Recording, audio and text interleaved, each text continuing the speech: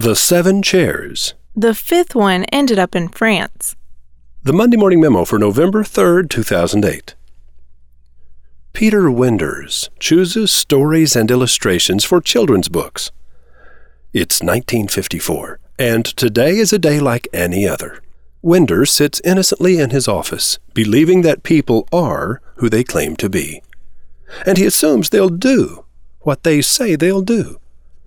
But today, a man with round glasses and a large nose walks into his office wearing an overcoat and a fedora. The man offers his hand. Hello, my name is Harris Burdick. Winders rises to his feet and shakes the hand. Peter Winders. I've written 14 stories and drawn multiple illustrations for each.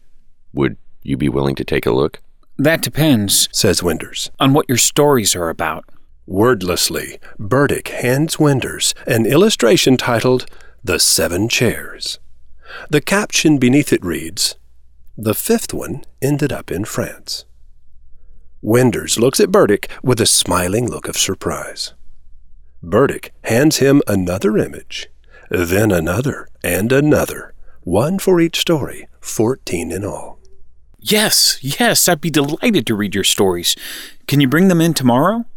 Burdick says he'll be back, then reaches out to retrieve his 14 illustrations. Pulling back a little, Winders says, Leave these with me, won't you? I'd like to show them to my colleagues.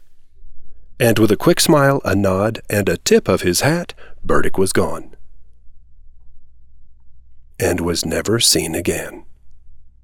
Winders searched for Burdick more than 20 years, but no trace was ever found. If not for those 14 images, Winders might have become convinced it was all just a false memory. But what talent Burdick had! In 1982, Peter Winders, now 73 years old, met another gifted children's author. Sit down, Chris. I want to show you something.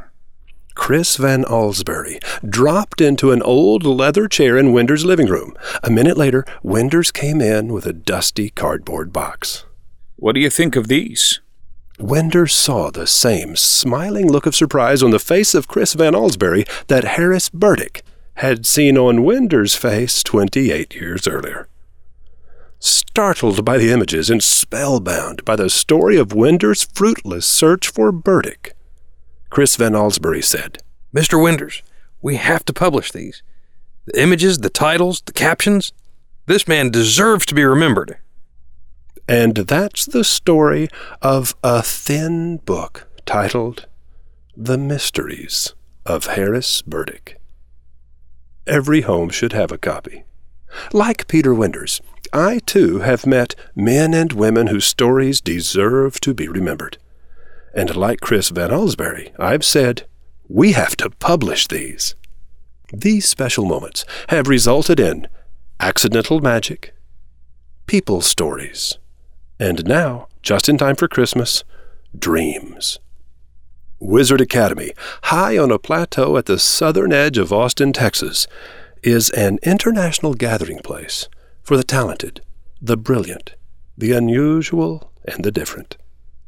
If Harris Burdick is alive, he'll find his way to Wizard Academy. I know he will. Roy H. Williams. By the way, this is a Monday that you definitely want to go to the archives at mondaymorningmemo.com. Find the Monday Memo for November 3rd, 2008, and click the hyperlinks.